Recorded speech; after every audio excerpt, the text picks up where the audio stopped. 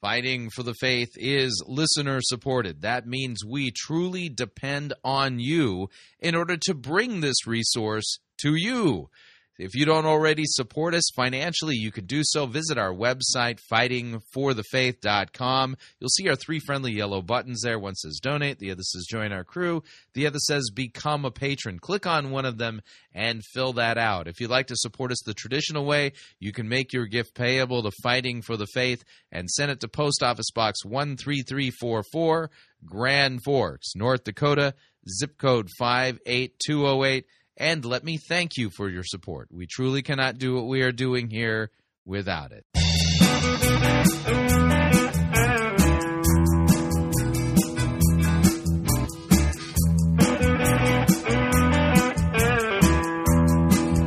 It's time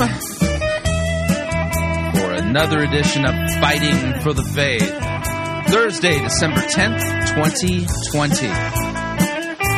We're going to continue with the series that we started yesterday after we refired up the podcast on hearing the voice of God. And we're going to answer the question today, why is it important that we pay attention to where the voice of God says the voice of God is going to be, as opposed to listening to him everywhere?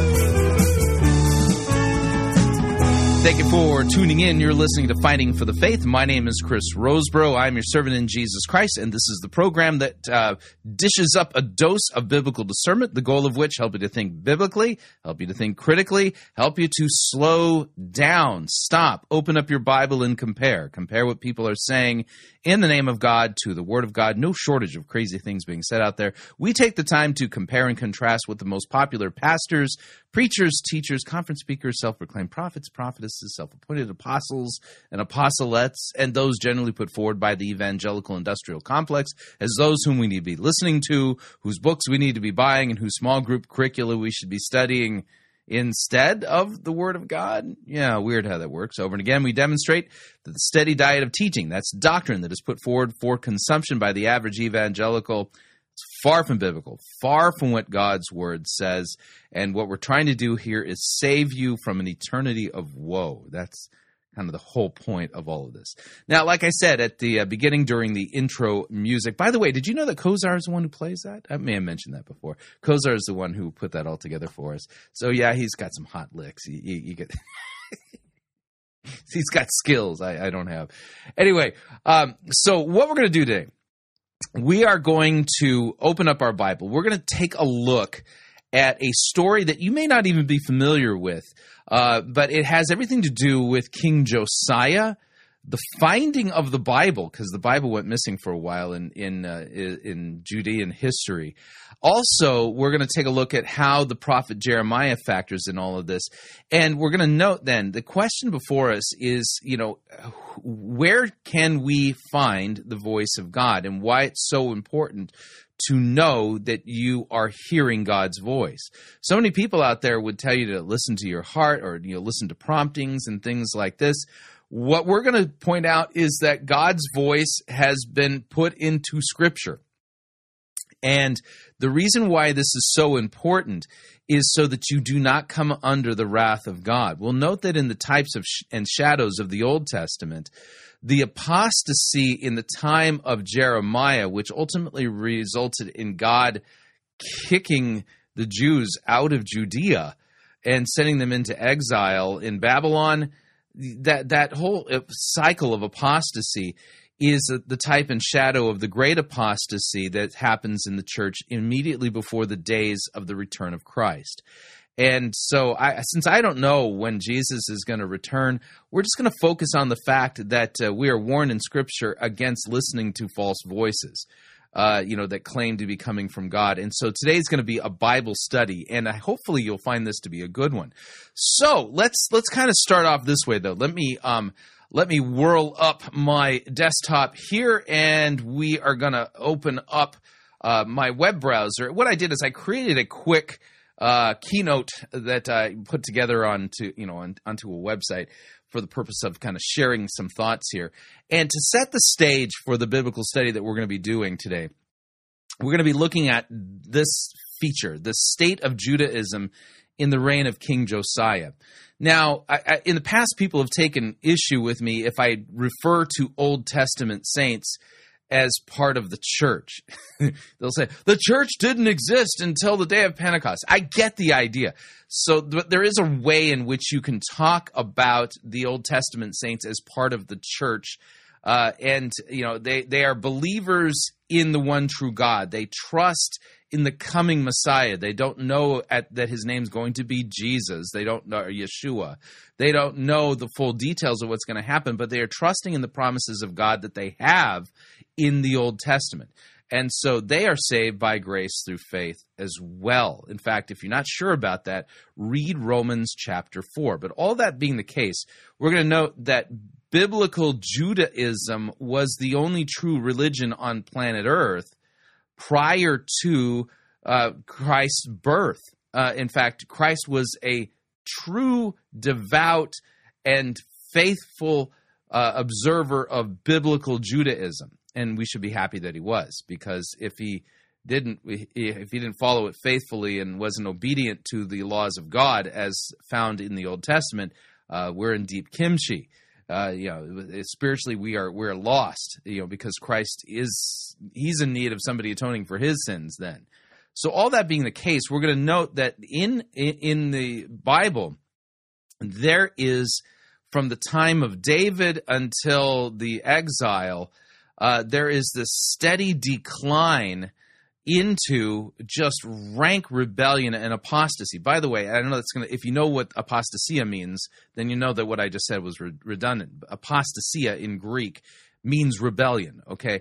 But so there's a rank apostasy, a flat-out, overt rebellion against God, and we're going to look at some of the highlights of that, and then we'll look in the book of Jeremiah to kind of sync up the timelines, and then take a deep dive into one of the accounts found in 2 Kings. So let's dive into this, shall we?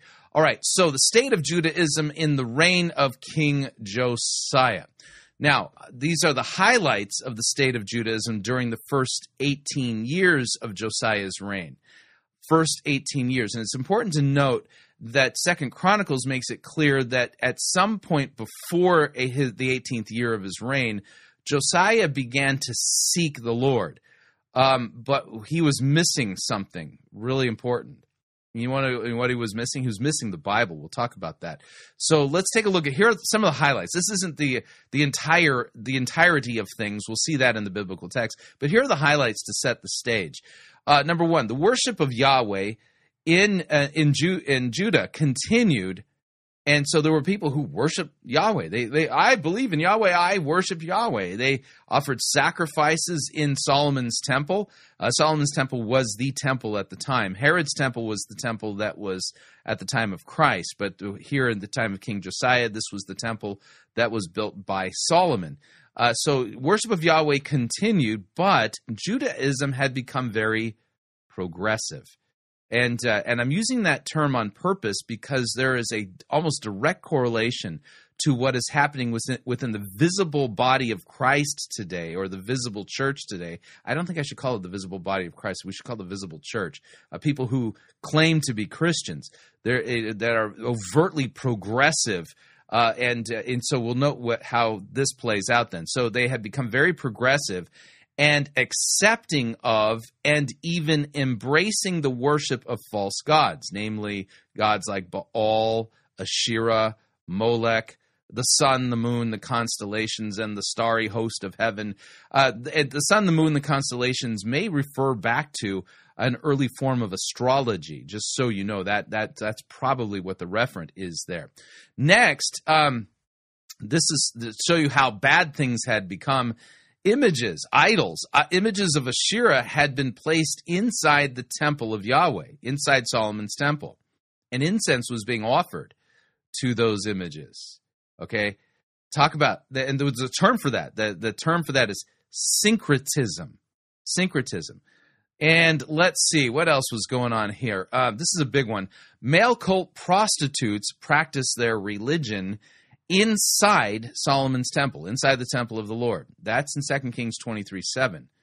So yeah, this is all during the first 18 years of the reign of Josiah.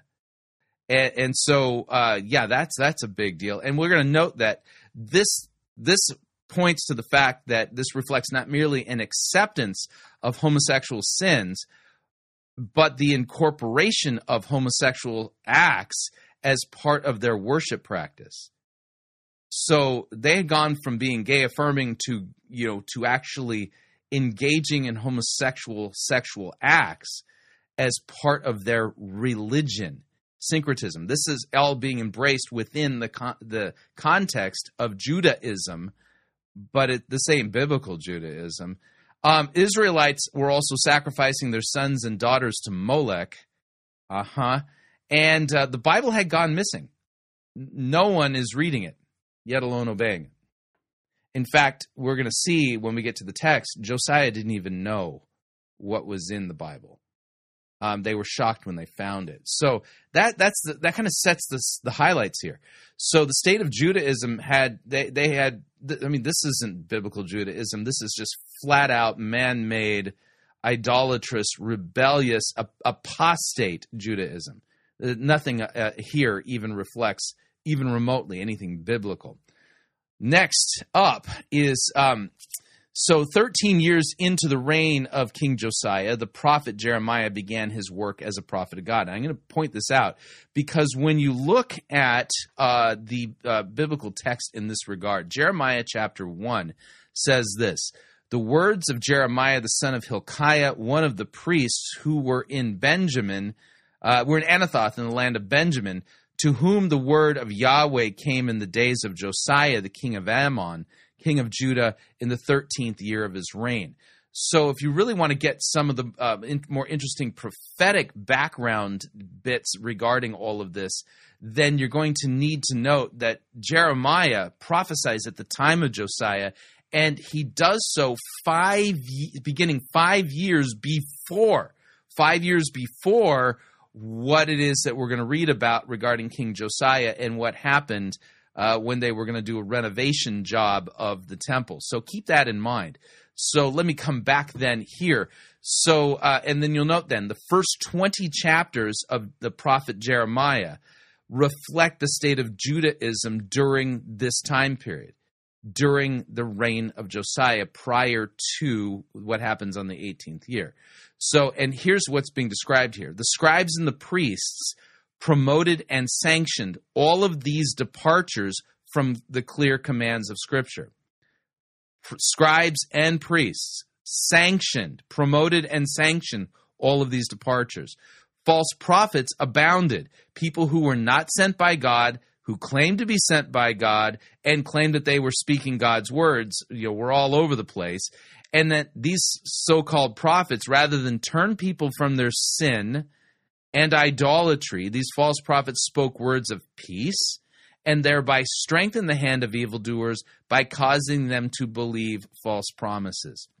This is all found very clearly in the prophet Jeremiah. So let me do this. I'm going to go to Jeremiah here, and this is not a comprehensive look at what Jeremiah writes in the first 8 chapters of his book. These are highlights, but I want to walk through the highlights to kind of substantiate what I had said here, that the scribes and the priests were fully on board on the deviations from Scripture, and that false prophets were abounding, strengthening the hand of the evildoers.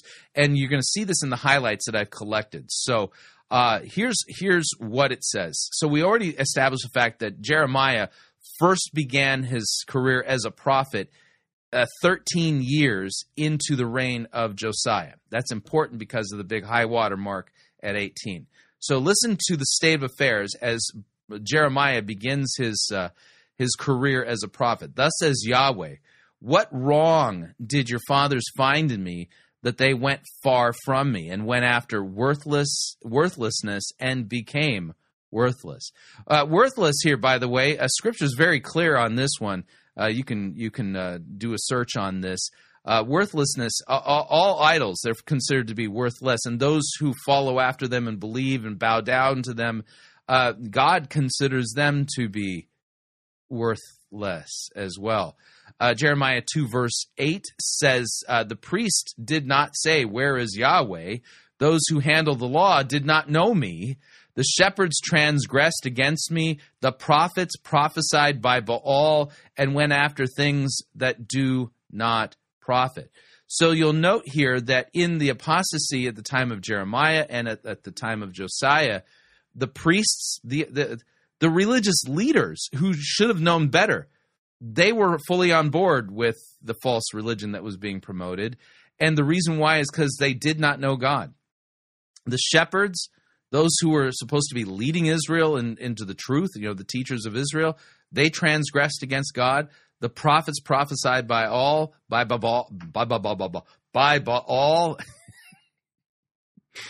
gotta watch how I run my things together, my consonants. Anyway, but you get the idea here. So the corruption is all the way through the leadership of the religious leaders of Judaism at the time. And this is not biblical Judaism, and that's the reason why Jeremiah is sent. Chapter 4, verse 22 says, "For my people are foolish. They know me not. They are stupid children. They have no understanding. They are wise in doing evil, but how to do good they do not know." Chapter 5, verses 7 and 8 said, "How can I pardon you?" God asked this of Judah. "How can I pardon you? Your children have forsaken me.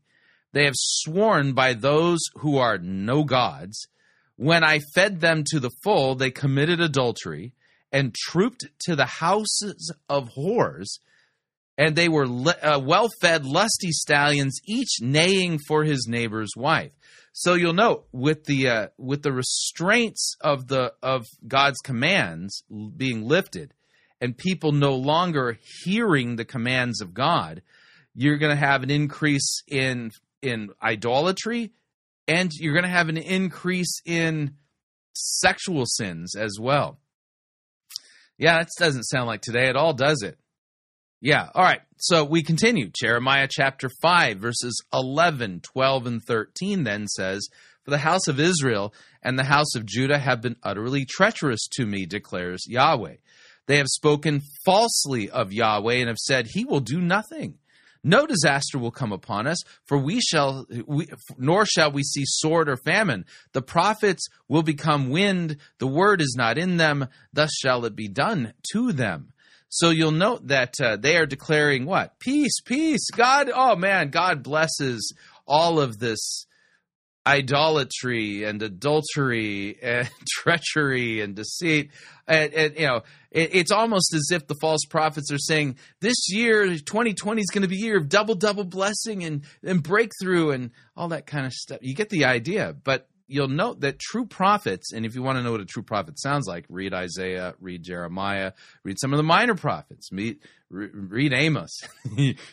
If you might have to put asbestos on if you're going to read Amos. Read Amos, okay? You'll note that God's prophets, they confront people with their sin and deviations from God's commands, call them to repent of their sin, and assure them of the forgiveness, mercy, and grace of God for those who repent. Whereas false prophets, the repentance isn't even a word that comes on their lips. And they strengthen the hand of evildoers, and they get people to believe and trust in promises that God hasn't given.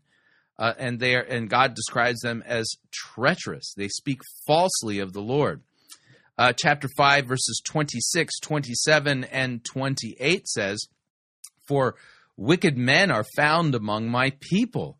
They lurk like fowlers lying in wait. They set a trap. They catch men. Like a cage full of birds, their houses are full of deceit. Therefore, they have become great and rich. They have grown fat and sleek. They know no bounds in deeds of evil. They judge not with justice the cause of the fatherless to make it prosper, and they do not defend the rights of the needy." So you'll note that along with this growing apostasy, you see an increase in greediness within the visible confines of what's supposed to be the true religion. And this, I mean, reading Jeremiah 5, 26, 27, and 28 reminds me of men like, Jesse Duplantis, Ken Copeland, Benny Hinn, women like Joyce Myers and other. You get the idea. And then verses 30 and 31 of chapter 5 says this, and this is a famous text. You've probably even heard this one. We mentioned it on Prophecy Bingo last week with Justin Peters. Here's what it says, verses 30 and 31. An appalling and horrible thing has happened in the land. The prophets prophesy falsely, and the priests rule at their discretion, not God's, at their. My people love to have it so, but what will you do when the end comes? Now, I'm going to note that there is a New Testament, there is an absolute New Testament cross-reference to this, and it is found in 2 Timothy chapter 4. 2 Timothy chapter 4 says this, where Paul says to young Pastor Timothy, I charge you in the presence of God and of Christ Jesus, who's to judge the living and the dead, and by his appearing in his kingdom to preach the word. Preach what?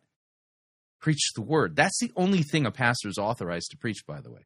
Not his opinions, not speculations. He is commanded by God to preach the word. Be ready in season and out of season, reprove, rebuke, and exhort with complete patience and teaching. For the time is coming when people will not endure sound doctrine, but having itching ears, they will accumulate for themselves teachers to suit their own passions. And so you can see then that what we're seeing taking place in our highlight reel of the prophet Jeremiah, the first 8 chapters, Jeremiah chapter 5, verses 30 and 31 is a perfect cross-reference to 2 Timothy chapter 4. And let me read it again. An appalling thing has happened in the land. The prophets prophesy falsely.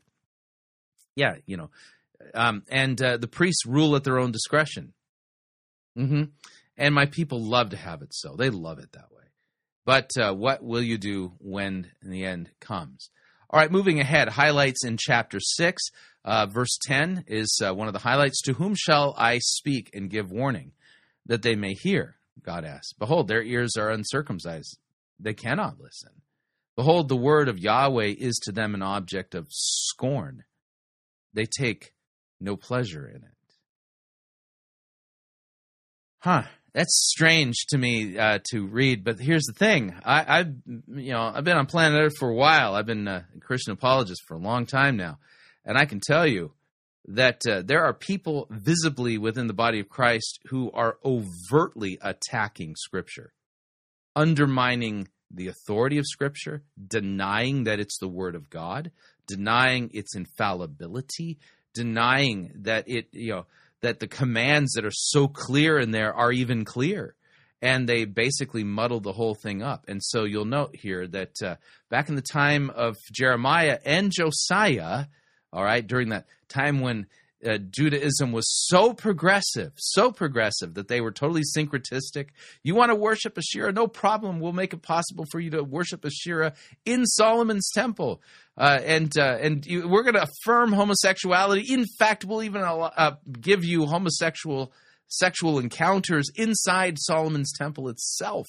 Okay, with the male cult prostitutes plying their trade in Solomon's temple. It's nuts. Okay, and so you'll note here that what's the problem?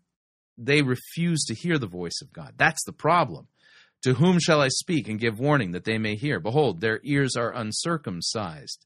They cannot listen. Behold, the word of Yahweh is to them an object of scorn. They take no pleasure in it. Verses 13, 14, 15, and 16 altogether in chapter 6. Let's take a look at the next highlight here. For from the least to the greatest of them, everyone is greedy for unjust gain. And from prophet to priest, everyone deals falsely. They have healed the wound of my people lightly by saying, peace, peace, when there is no peace. Now, a little bit of a note here. You remember that Christ says that in the end, people will be declaring peace, peace, and destruction will come on them suddenly? Have you considered that this text might have something to say with what's being referred to as peace there? Saying peace, peace when there is no peace. Were they ashamed when they committed abomination? No. They were not at all ashamed. They did not know how to blush. Therefore, they shall fall among those who fall at the time that I will punish them. They shall be overthrown, says Yahweh. Thus says Yahweh, stand by the roads, look and ask for the ancient paths where the good way is, and walk in it, and find rest for your souls. But they said, we will not walk in it. So you'll note here that with growing apostasy, they commit rank abominations, and they don't even blush at it. Have any of you sat there and wondered, how does somebody like Kenneth Copeland not feel any guilt for the lies and the deceit that he's engaging in? This is your answer. It's right here. That's a sign of growing apostasy. Men committing rank abominations and not even being ashamed. And you'll note with the increase in growing sexual sins along with it as well. And what is the solution that God says? Verse 16 is the solution. Thus says Yahweh, stand by the roads and look and ask for the ancient paths. And so I would note here, I've been in Christianity long enough that I've seen the big horrific turn that it's taken into apostasy. I remember evangelicalism before it looked like today, before there was Bethel, before there was Hillsong, before the NAR existed, before Toronto, before the Brownsville revival and all this kind of stuff. And I can tell you that there was a time when evangelicalism, for the most part, was quite dedicated to the ancient paths. You would go to a church, and you would be expected to bring a Bible with you. And before the pastor would begin preaching, he would say, if you would turn with me to such and such a passage, you can hear pages turning. Not so today, and it has nothing to do with the fact that people's Bibles are on their phones. I rarely hear any pastor say, follow along, open up your Bible, or do they meaningfully read out large portions of Scripture. So in the midst of apostasy, you look for the ancient path. So you're going to risk being called a fuddy-duddy. You're just no fuddy-duddy. You're just not in tune with the new thing that God's doing, man. And don't you know that God's creating a new wineskin? You can't take the new wine that God wants to pour into the church and pour it into your old wineskin, do you? You can't expect him to do that. Yeah. No, the Scripture says, look for the ancient path. Look for the ancient path where the good way is. The good way is not in these newfangled doctrines, these progressive concepts, or all this any nonsense. The good way is in the ancient path. It's in the Scriptures. And walk in it. Find rest for your souls. But they said, we will not walk in it. Verse 19 of chapter 6 then says, Hear, O earth, behold, I am bringing disaster upon this people. The fruit of their devices, because they have not paid attention to my words. And as for my law, they have rejected it. Then that's the problem, right? They've rejected God's law. They have not paid attention to God's words. In fact, you're going to see just how deep this has gone. Chapter 7, verses 8, 9, and 10 then in Jeremiah says, Behold, you trust in deceptive words to no avail. Will you steal, murder, commit adultery, swear falsely, make offerings to Baal, and go after other gods that you have not known, and then come and stand before me in this house, which is called by my name, and said, we are delivered, only to go on doing all of these abominations? And so you'll note along with this here, this complete delusion that somehow you're okay with the one true God while breaking every commandment in the 10. Especially the first commandment, and then running on down the line to stealing, murdering, committing adultery, swearing falsely. Yeah, you get the idea. So that's how deluded they are. They live in rank open sin and come in and worship the one true God, where you would expect somebody who believes in the one true God to be worshiping him and claim, oh, we're delivered, all the while thinking God's completely okay with all that other nonsense. And he's not. See, that's the idea. Jeremiah 7, 23 through 26. But this command I gave them, obey my voice, and I will be your God, and you shall be my people. Walk in all the way that I command you, that it may be well with you. But they did not obey or incline their ear, but they walked in their own counsels. So here are your two choices. You're either going to obey the voice of God, which is found in Scripture. It's the only place that we can have any confidence that we're hearing the voice of God. Every other place, slippery slope into apostasy. I know for a fact I'm hearing the voice of God when I am reading and rightly understanding the Scriptures. Otherwise, no. But what do people do? They walk in their own counsels and in the stubbornness of their evil hearts. That's what they walk in, not the words of God. They undermine, discount, dilute, erase the words of God and replace them with their own counsels and their own beliefs of their own stubborn hearts. And as a result of that, they went backward, not forward. From the day that your fathers came out of the land of Egypt to this day, I have persistently sent all of my servants, the prophets, to them day after day, yet they did not listen to me or incline their ear, but they stiffened their neck, and they did worse than their fathers. Jeremiah 7:27 and 28 then goes on to say, So you shall speak all these words to them, but they will not listen to you. You shall call to them, but they will not answer you. You shall say to them, This is the nation that did not obey the voice of Yahweh their God and did not accept discipline. Truth is perished. It is cut off from their lips. That's the state of Judaism at the time of Josiah and Jeremiah. That's the state of Judaism. Truth has perished from their lips. There's a lot of religious activity going on. People are for real going to the temple, for real offering sacrifices to Yahweh in a place where also an image to Asherah is and where there are male cult prostitutes. Jeremiah chapter 8, verses 5, 6, 7, 8, 9, 10. We'll just read them all in order here. So why then has this people turned away in perpetual backsliding? Answer, they hold fast to deceit, and they refuse to return. I have paid attention and listened, but they have not spoken rightly. No man relents of his evil, saying, What have I done?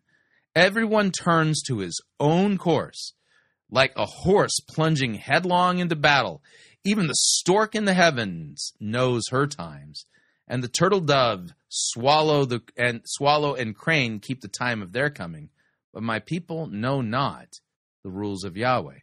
So how can you say, We are wise, and the law of Yahweh is with us?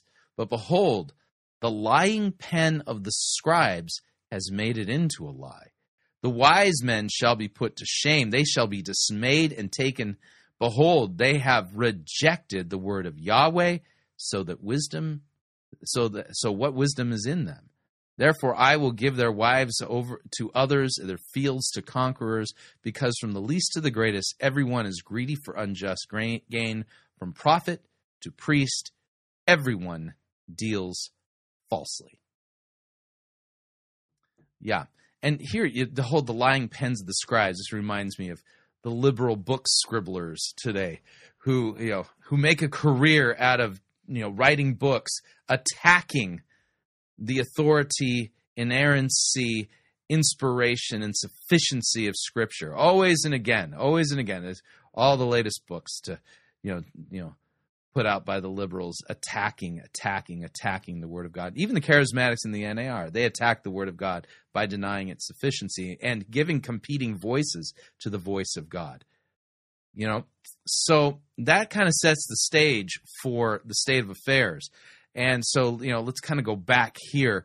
13 years into the reign of King Josiah. Again, note that the reason I'm pointing out 13 years, that's when Jeremiah became a prophet. He prophesied for 5 years before something happened. And the thing that happened is the thing we're going to read about next. Again, here's the summary. The scribes and priests promoted and sanctioned all of these departures from the clear commands of Scripture. False prophets abounded, people who were not sent by God, who claimed to be sent by God and claimed that they were speaking his words. And rather than turn people from their sin and idolatry, these false prophets spoke words of peace and thereby strengthened the hand of evildoers by causing them to believe false promises. Yeah. Okay. So now let's go on to 2 Kings. 2 Kings chapter. Hang on a second here. There we go. 2 Kings chapter 22. Pinnacle point here. Here's what it says in 2 Kings chapter 22 regarding King Josiah. He was 8 years old when he began to reign, and he reigned for 31 years in Jerusalem.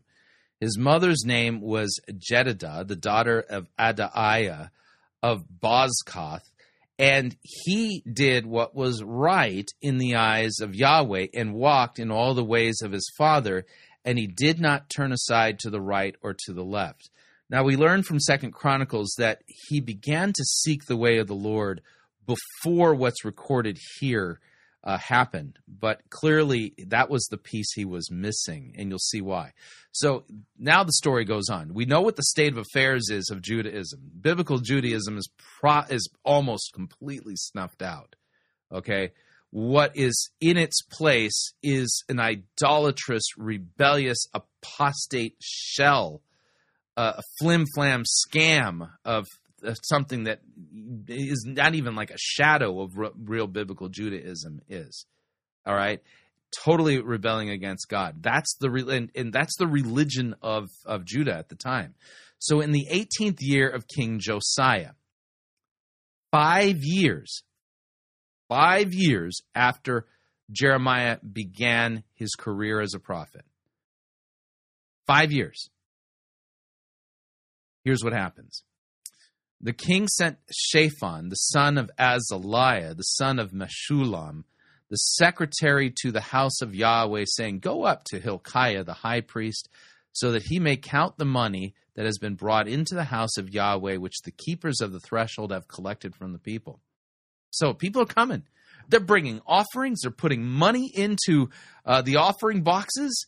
And bringing their sacrifices, and they've saved up enough money that they can do a full-scale renovation of Solomon's temple to refurbish it, to beautify it. Right? That's what's going on here. So you'll know that it's not that people aren't going to the temple. Oh, they are.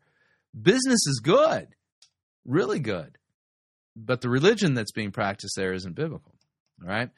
So and let it be given into the hand of the workmen who have oversight of the house of Yahweh, and let them give it to the workmen who are at the house of Yahweh. See, this is the house of Yahweh, man. So repairing that house, that is to the carpenters, to the builders, to the masons, and then let them use it for buying timber and quarried stone to repair the house. But no accounting shall be asked from them for the money that is delivered into the hand, for they deal honestly.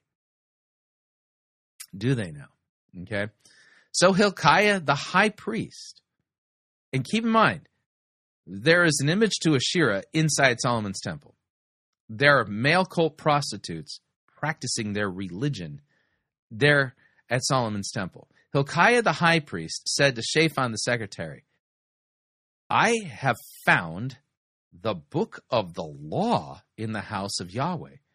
And the way the story reads, you can almost see them going, "There was a book? We had no idea there was a book. There's a book. Did you know there was a book? I didn't know there was a book." So God's word had disappeared, and while they were refurbishing the temple, they happened to find a copy of the Bible. Okay, so, and Hilkiah gave the book to Shaphan, and he read it. And Shaphan the secretary came to the king and reported to the king, "Your servants have emptied out the money that was found in the house and have delivered it into the hand of the workmen who have the oversight of the house of Yahweh." Then Shaphan the secretary told the king, "Hilkiah the priest has given me a book." And Shaphan read it before the king. Read it all out. And when the king heard the words of the book of the law, he tore his clothes. And the king commanded Hilkiah the priest, and Ahikam the son of Shaphan, and Achbor the son of Micaiah, and Shaphan the secretary, and Asaiah the king's servant, saying, "Go and inquire of Yahweh for me, and for the people, and for all of Judah concerning the words of this book that has been found. For great is the wrath of Yahweh that is kindled against us, because our fathers have not obeyed the words of this book to do according to all that is written concerning us. So now, for the first time in Josiah's reign and in his life, he's heard the real voice of God. And where was it? In a book. That's where God's voice has said that his voice will be. Inside that book. It's in the scriptures. He's heard it for the first time. And he knows full well the religious practices taking place in Solomon's temple in the name of Yahweh are abominable. They are the exact things that God has commanded must not be taking place, must not happen.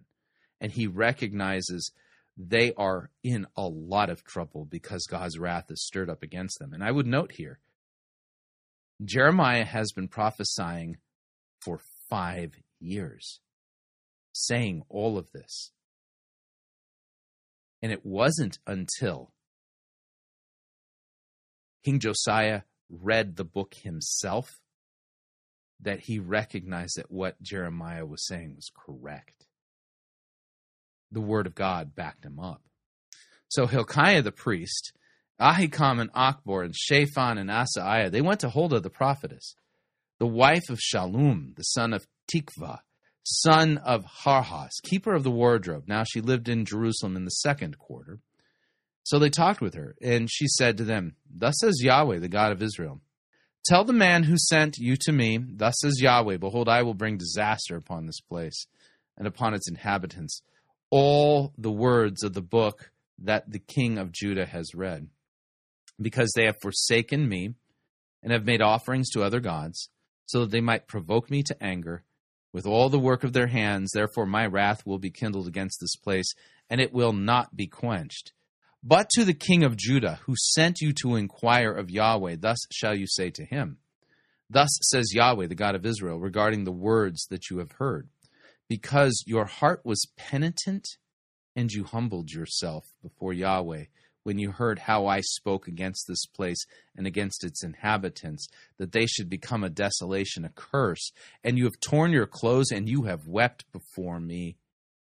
I also have heard you, declares Yahweh. Therefore, behold, I will gather you to your fathers, and you shall be gathered to your grave in peace, and your eyes shall not see all the disaster that I will bring upon this place.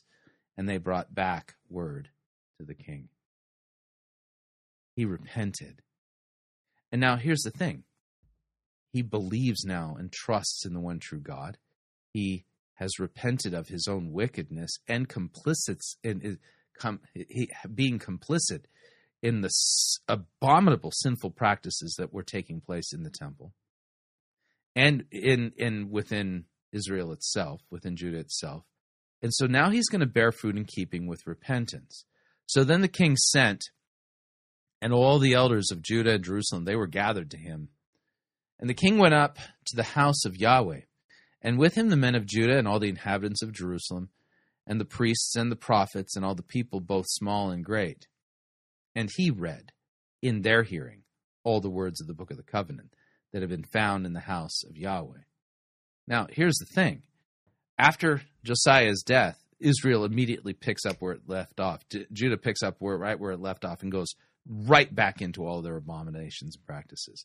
So these false priests, these false prophets, these apostates, they're not going to be so keen really down in their hearts about obeying the words of that book, and that'll prove itself true with the death of Josiah. But at the moment, they're going to give lip service after having heard the words of the book and seeing the resolve in King Josiah. So he read in their hearing all the words of the book of the covenant that had been found in the house of Yahweh. King stood by the pillar, made a covenant before Yahweh to walk after Yahweh, and to keep his commandments and his testimonies and his statutes with all his heart and with all his soul, to perform the words of this covenant that were written in this book. And all the people joined in the covenant. And so the king commanded Hilkiah the high priest and the priests of the 2nd order and the keepers of the threshold to bring out of the temple of Yahweh all the vessels made for Baal, for Asherah, for all the host of heaven. That's right. Inside the temple were vessels that were made for Baal, Asherah, and for the starry host. Inside the temple. And he burned them outside Jerusalem in the fields of Kidron, down in the Kidron Valley, and he carried their ashes to Bethel. And he deposed the priest. Now, here's the interesting thing here. The Hebrew word for priest in this context is not the one that you would expect. The normal word for priest is Cohen. Here it's kamar. And a kamar is like a pagan priest who offers sacrifices and incense to pagan deities. So this is not, and so you don't see the distinction in English, but in the Hebrew you sit there and go, oh, whoa, that's a big deal. So he deposed all the pagan priests whom the kings of Judah had ordained to make offerings in the high places at the cities of Judah and around Jerusalem. Mm-hmm. And those also who burned incense to Baal, to the sun, to the moon, the constellations, and the host of the heavens. And he brought out the Asherah from the house of Yahweh. There was an image of Asherah inside of Solomon's temple. He brought it outside Jerusalem to the brook Kidron. There he burned it at the brook Kidron, beat it into dust, cast the dust of it upon the graves of the common people, and then he broke down the houses. Listen to this. He broke down the houses of the male cult prostitutes who were in the house of Yahweh, where the women wove hangings for the Asherah. Quite the progressive religion that was, totally syncretistic and gay-affirming. What a religion that is, all right? And then he brought all the priests out of the cities of Judah, and he defiled the high places where the priests had made offerings from Geba to Beersheba. So he desecrated all of their pagan high places. Today, people are screaming, "This is a religious hate crime." No, it's not. This was done out of love because there is only one true God. And he broke down the high places of the gates that were at the entrance to the gate of Joshua, the governor of the city, which were on one's left at the gate of the city. However, the priests of the high places did not come up to the altar of Yahweh in Jerusalem, but they ate unleavened bread among their brothers. He defiled Topheth, which is in the valley of the son of Hinnom, that no one might burn his son or his daughter as an offering to Molech. Now, I want you to note here, first 18 years of Josiah's reign, all the things you hear him getting rid of, that was the religion of Judah for his entire life. So, this is a huge departure. How does one get this far off track? Because they weren't hearing the word of God. They didn't even know there was a book anymore. That's how little they paid attention to the voice of God. Josiah removed the horses that the kings of Judah had dedicated to the sun at the entrance of the house of Yahweh. So you would enter into the entrance to the house of Yahweh, and there were the beautiful horses, these artistic horses that had been dedicated to the sun. Okay, by the chamber of Nathan Melech, the chamberlain who was in the precincts. And he burned the chariots of the sun with fire, and the altars on the roof of the upper chamber of Ahaz, which the kings of Judah had made, and the altars that Manasseh had made in the two courts of the house of Yahweh. He pulled down and broke in pieces, and cast the dust of them into the brook Kidron. And the king defiled the high places that were east of Jerusalem, to the south of the Mount of Corruption, which Solomon, the king of Israel, had built for Ashtoreth, the abomination of the Sidonians, and for Shemosh, the abomination of Moab, and for Milcom, the abomination of the Ammonites. And he broke in pieces the pillars and cut down the Asherim, filled their places with the bones of men. Moreover, the altar at Bethel, the high place erected by Jeroboam, the son of Nebat, who made Israel to sin, that altar with the high place he pulled down, and he burned, reducing it to dust. He also burned the Asherah. And as Josiah turned, he saw the tombs there on the mount, and he sent and took the bones out of the tombs and burned them on the altar and defiled it, according to the word of Yahweh, the man of God who had proclaimed, who had predicted these things. Then he said, "What is that monument I see?" And the men of the city told him, "It is the tomb of the man of God who came from Judah and predicted these things that you have done against the altar at Bethel." He said, "Let him be. Let no man move his bones." So they let his bones alone with the bones of the prophet who came out of Samaria. And Josiah removed all the shrines, also the high places that were in the cities of Samaria, which the kings of Israel had made, provoking Yahweh to anger. He did to them according to all that he had done at Bethel, and he sacrificed all the priests of the high places who were there on the altars and burned human bones on them, and then he returned to Jerusalem. And then he kept the Passover. It hadn't been kept forever. So there you go. I think you can kind of get the idea of what this all means. But at the end of the day, the question is, where can we go to hear the voice of God? You got all these voices out there claiming that they're going to give you the voice of God. Yeah, is it Chuck Pierce? That I feel a shaking and a sound membrane, and I'm going to go and tune the Mexican border with a tuning fork. Is it Kay Nash? Or is it all the people out there who prophesied regarding Trump? All the people out there prophesying that he's going to win, despite all of this. All the people out there who are saying they got it right, but they didn't get it wrong. And all these people out there claiming to be speaking the voice of God to you. But the one thing they're not speaking, the Word of God, the Bible, not at all. So the idea then here is, in this episode of Fighting for the Faith, all the chaos that you see going on within visible Christianity right now, you know why that is? It's because people are not, they do not listen to, care for, read, understand the actual written Word of God. Oh, they will give lip service to it. It's a voice. It is one of the ways that God talks to us. All the while, they ignore it. So where's the voice of God today? There's only one place you can hear the voice of God, and that's in the written Word of God.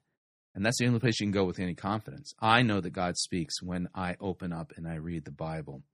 And all these other deviations that we see going on within the visible church that are clear, by their actions, by their doctrines, by their beliefs, they are flat out contradicting the Word of God.